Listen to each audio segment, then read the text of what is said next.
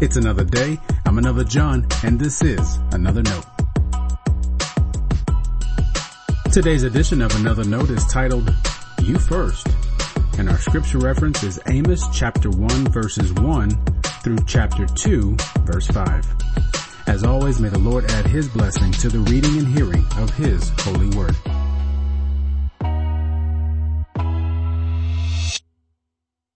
It happened again. I know more life and death issues had God's attention, so I'm not sure the Lord rearranged the cosmos to make this small coinciding moment happen, but I find God's Spirit all around it. Some of you know I send a daily text message. It's a sentence sermon to get you thinking about your faith. Most are encouraging. I tend to reserve Wednesday morning texts for more convicting messages. This was yesterday's text. The world won't get right with Jesus if the church doesn't do it first. Then I read the passage for today's devotional, Amos. Of course, all scripture has the ability to speak to our current condition.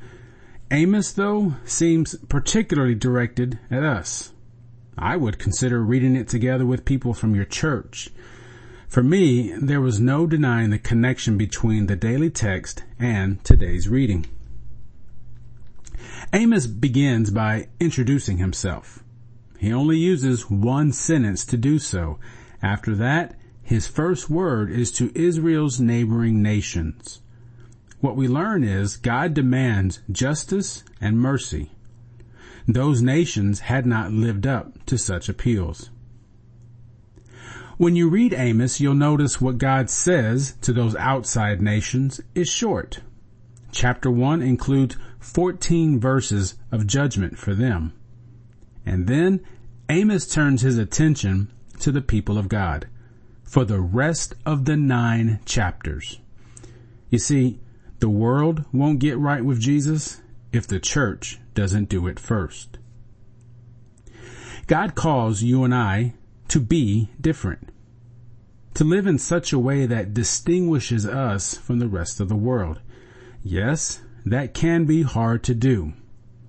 I guarantee you that won't happen if we don't first take seriously the call God gives us. There's a challenge to face. There's been much conversation about the status quo.